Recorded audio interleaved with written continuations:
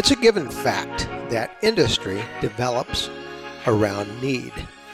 And as such, there is in America today a vibrant industry associated with the need to raise up leaders who know how to lead. I find this kind of interesting. Suhaim bin Mira, in May of 2020, produced a paper for the British medical journal, Leader, in which he traces the evolution of leadership theory in the West. His observations, to me, are fascinating.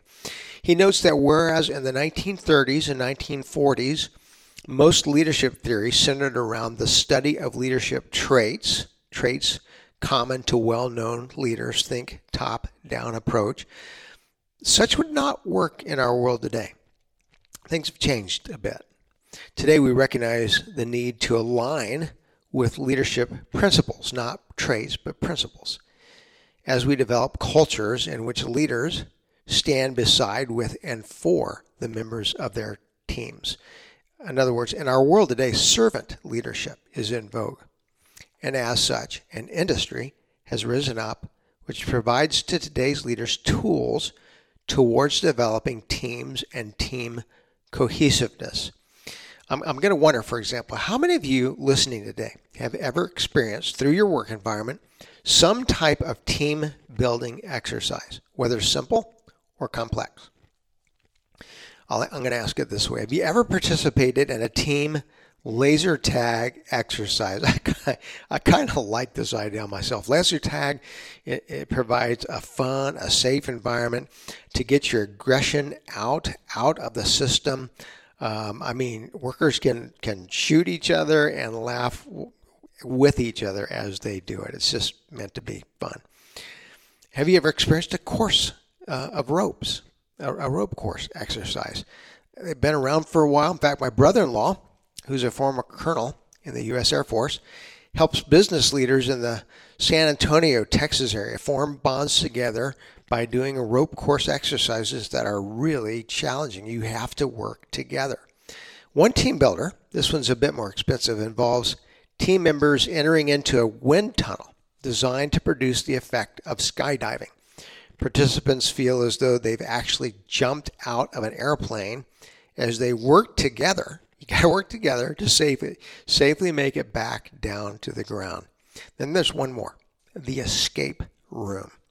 So I'm just going to ask, have you ever experienced team building through participation in an escape room? These rooms initially were developed in Asia. They made their way through Europe and then South America, and it landed in America back in about 2010. They're really kind of interesting to study. Each escape room is unique. They're typically designed after or inspired by video games, which challenge participants to unlock a series of obstacles and hurdles on the way to breaking free. Now, typically, team members are given a defined period of time, roughly 45 to 60 minutes, in which you work together to solve problems, almost puzzles, if you will, that allow the team to break free. Each room, of course, calls upon its members mathematically, geographically. You've got to put your skills to work. So here's a side note to you. As of the end of 2020, there's an estimated 50,000 escape rooms operating worldwide. The average cost about $25 a customer. Now, I'm setting this before you today because I want to talk to you about not just any escape room, but God's escape room, namely that of prayer. Last week I shared with you that I had a little bit of fun with this. I took out a blank pad of paper and I did a pass through the Bible, both Old and New Testaments, trying to identify what I consider to be the best teaching prayers in the Bible.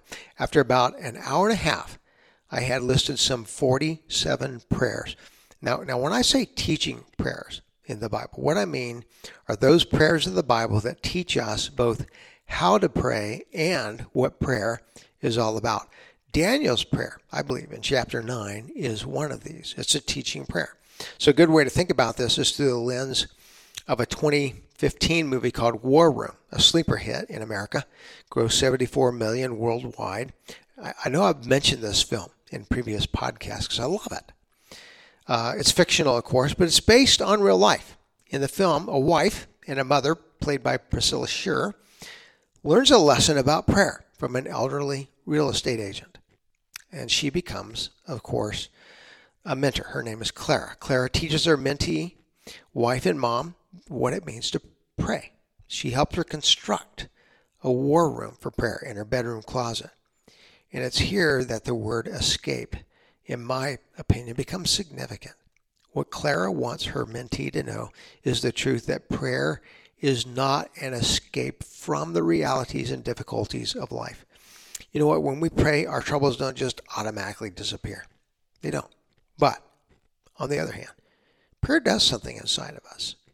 Prayer is God at work in us, seeking to bring our minds and our wills in alignment with His own. When we're praying, we may not escape the realities associated with living in a fallen world.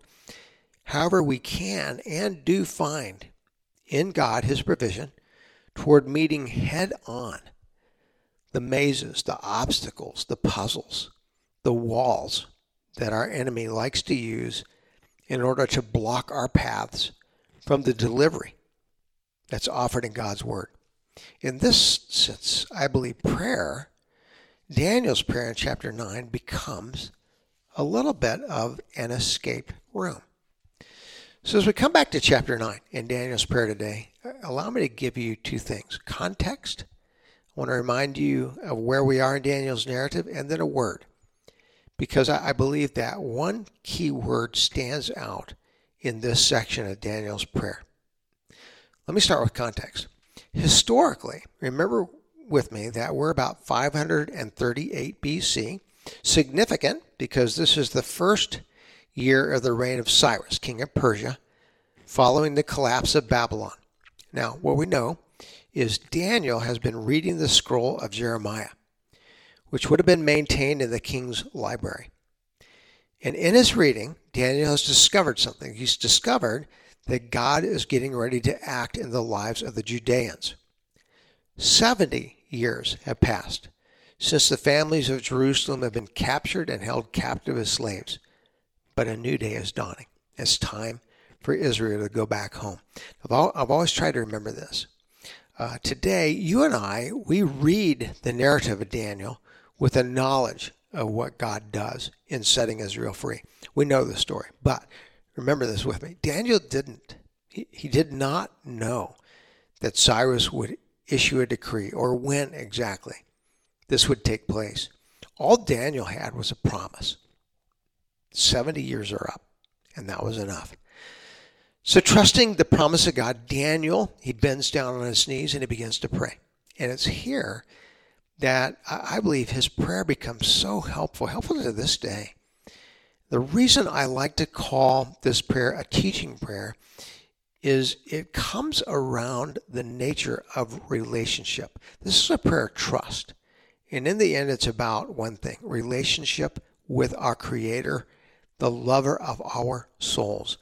It's about removing obstacles that the enemy wants to put in the way of our relationship today. And one of the first ones that Daniel prays over is a significant one. Namely, here's the word I want to give you today, shame. As Daniel comes before God, I want you to hear just one verse. And really, I want you to hear one word. You'll find it in verse 7. I'm going to pause for just a minute and read it for you. I'm going to read out of the ESV again. This is Daniel 9, verse 7. Lord, would you lead us to hear, truly hear this word today. Here's the verse. To you, O Lord, belongs righteousness, but to us open shame. As at this day to the men of Judah, to the inhabitants of Jerusalem, and to all Israel, those who are near and those who are far away, and all the lands to which you have driven them, because of the treachery that they have committed against you. I want you to think about what Daniel's saying here. He's praying to God over a promise that's been made. I, God, am getting ready to bring you, Israel, back home. It's a great promise. Daniel, along with all the Judeans, desperately, they want to return to Jerusalem. They want to find escape from the bondage of slavery that's held them captive. But there's another bondage that's holding on to them with a grip more fierce than that of the mouth of a lion. And that's shame. Daniel is writing these words 70 years after the failure of Israel led to the destruction of Jerusalem. 70 years. And yet, even after 70 years, there's one thing that's holding on to Daniel and his people. There's one thing that still has them in its grip. Quote, "To you belongs righteousness, O Lord, but to us open shame."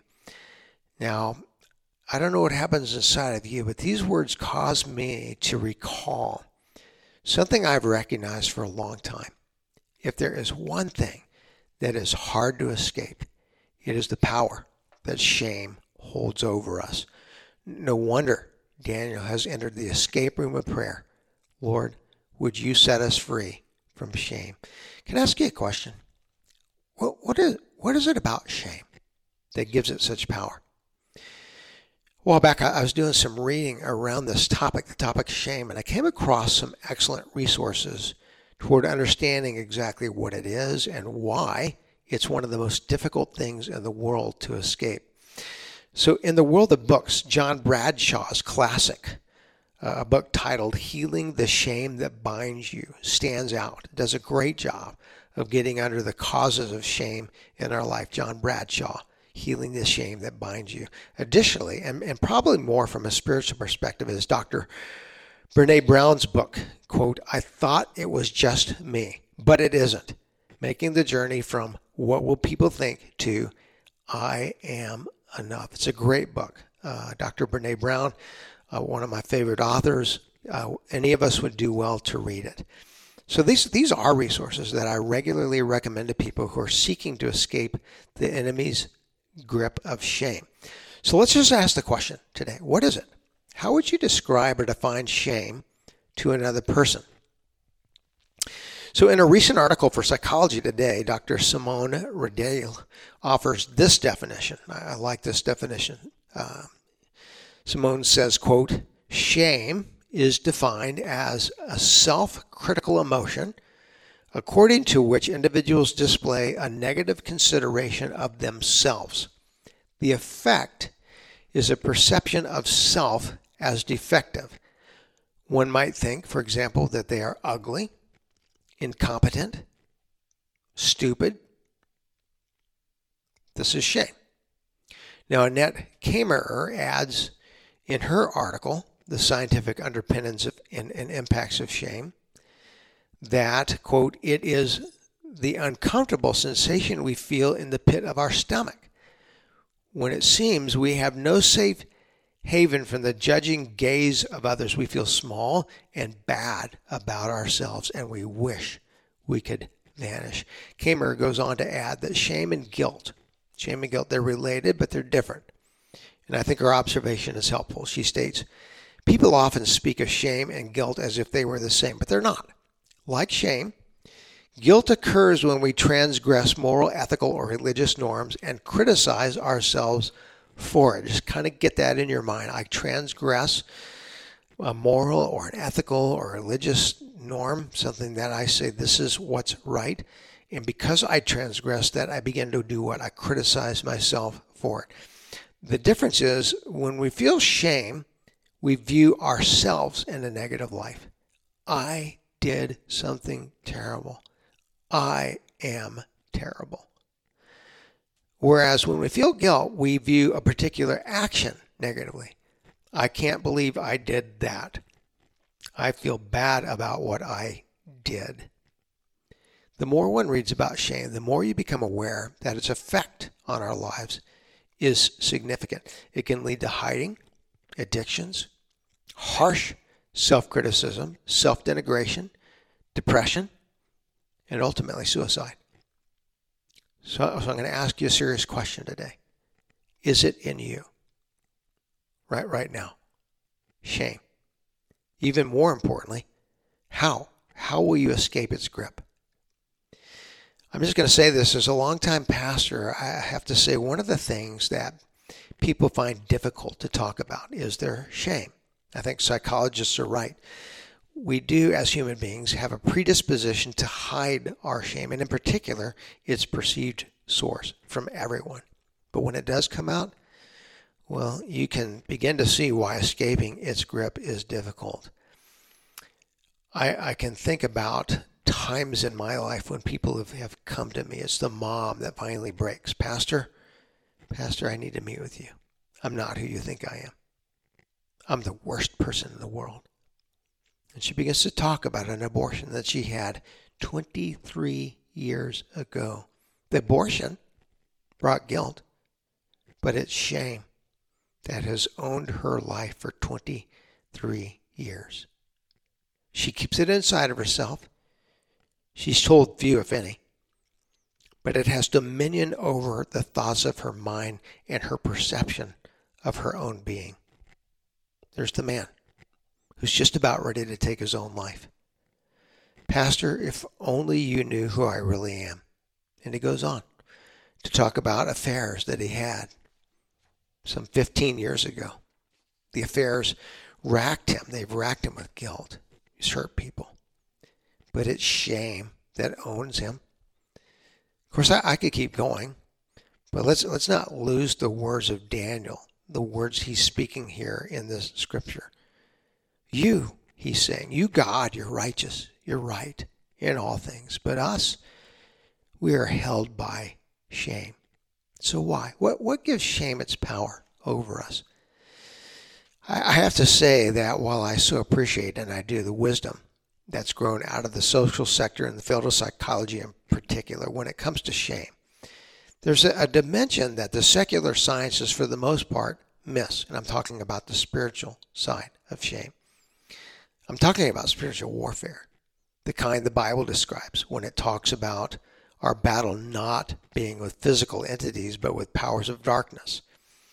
When it comes to shame, we cannot ever discount the reality that we have an enemy who knows us well, and that enemy, in turn, has an army of fallen angels who mean to do us harm, who mean to separate us from the one who loves our soul. It's not coincidental that the name Satan means the one who accuses, because he does. He will never settle for guilt. Guilt is passing. It's temporary. But shame kills. This is the voice that joins the one inside of our heads telling us that we're not worth a second of God's time. After all, who are you fooling? Do you really think God could love someone like you? Shame is his specialty, and he's good at it. Which is why I believe this prayer, Daniel 9, it's why this prayer matters. I think it's good to study the great prayers of Scripture, because prayers like this will give us insight into how we might combat the voices inside of us and outside of us, voices of shame. I want to quickly identify three things about this prayer in Daniel 9 that I believe are helpful in our battle with shame. I want us to observe that Daniel, who knows his enemy well, is doing this prayer first covenantally. Verse 4, he says, "Let your covenant form the identity within me." That's what removes my shame. He's saying, God, I am who I am, not because of what I do or what I've done, but I am who I am because of who you say I am, Lord. You've made a covenant. You've called me your son, and you will never break that covenant. That has power over shame. Second, notice he's confessional. He owns what's happened. He does. When you begin to own what happens in your life, you remove the power of the devil to accuse you. He says, listen, have I done this? Yes, I have. I confess it. I confess it and I place it into God's hands. And that's the third thing. He's future facing. He's future facing. He's saying, there was a time when we didn't listen to you, God, but there's a future too. There's tomorrow. And it's time to listen. It's time to let your voice be the one that I hear. Your voice of grace. The voice of your words when you call us your own. When you lift us up. And when you tell us you love us. So I want to close today with just a couple of thoughts that I think are important. Here's the first one. I want to start by just saying it's pretty likely that you or someone that you love or is close to you is fighting a silent battle with shame, even now. With few exceptions, most of us will face this enemy within some point in our lives, if not at multiple points. And what I absolutely want you to know is that if you're fighting today with voices inside of you that are self-deprecating, you're not odd, you're not weird, and you're certainly not alone. Sometime this week, I want to invite you to do two things. Number one, get enough quiet space around you to stop and ask yourself a question. Are there thoughts inside of me that are centered in shame? If so, what are the self-messages that I'm producing? What am I telling myself about me that's silently killing me? Secondly, this might not be you. You might be doing pretty well right now. And if so, I say hallelujah. I rejoice with you. But what about the people around you? The people that you are closest to? Here's the second question I want you to engage this week. Is there someone that I love that's battling shame? If you do discern that there's someone that you love and who is the voice of shame, pray for them extra hard. They need your prayers. Additionally, if you have opportunity to spend some time with them, ask them how they're doing. And don't stop with the superficial answer they'll give you. I'm fine. Couldn't be doing better. No.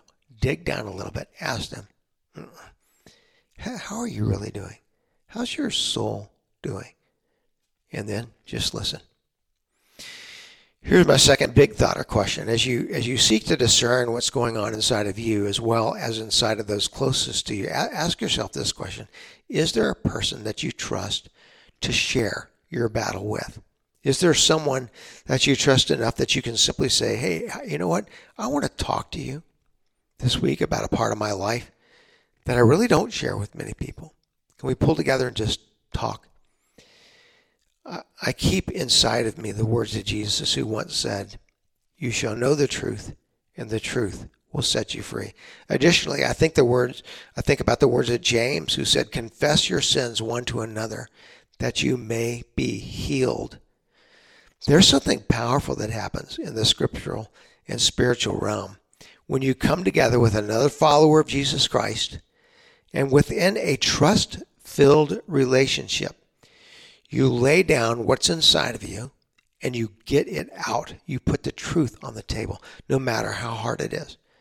Why? Because Jesus said the truth is the first step toward becoming set free. There's such a thing as healing for shame, but it isn't easy. Sometimes it takes a long time to overcome. Yet there is such power in coming together with another Jesus follower and beginning that journey. And then there's one last big thought or question. Here it is. Is it possible that a Christian counselor might be needed? I think there's times in our life when the shame we're carrying, has such deep roots that we need a Christian counselor to walk with us. Someone from the outside who helps discover the right path toward being set free from this insidious enemy. I want to encourage you, if you need someone to guide you, don't wait. Reach out. There are counselors who can serve you. Today, I want to entrust this prayer of Daniel to you. Think about this single message. Shame can be overcome. Again, I won't tell you it's easy.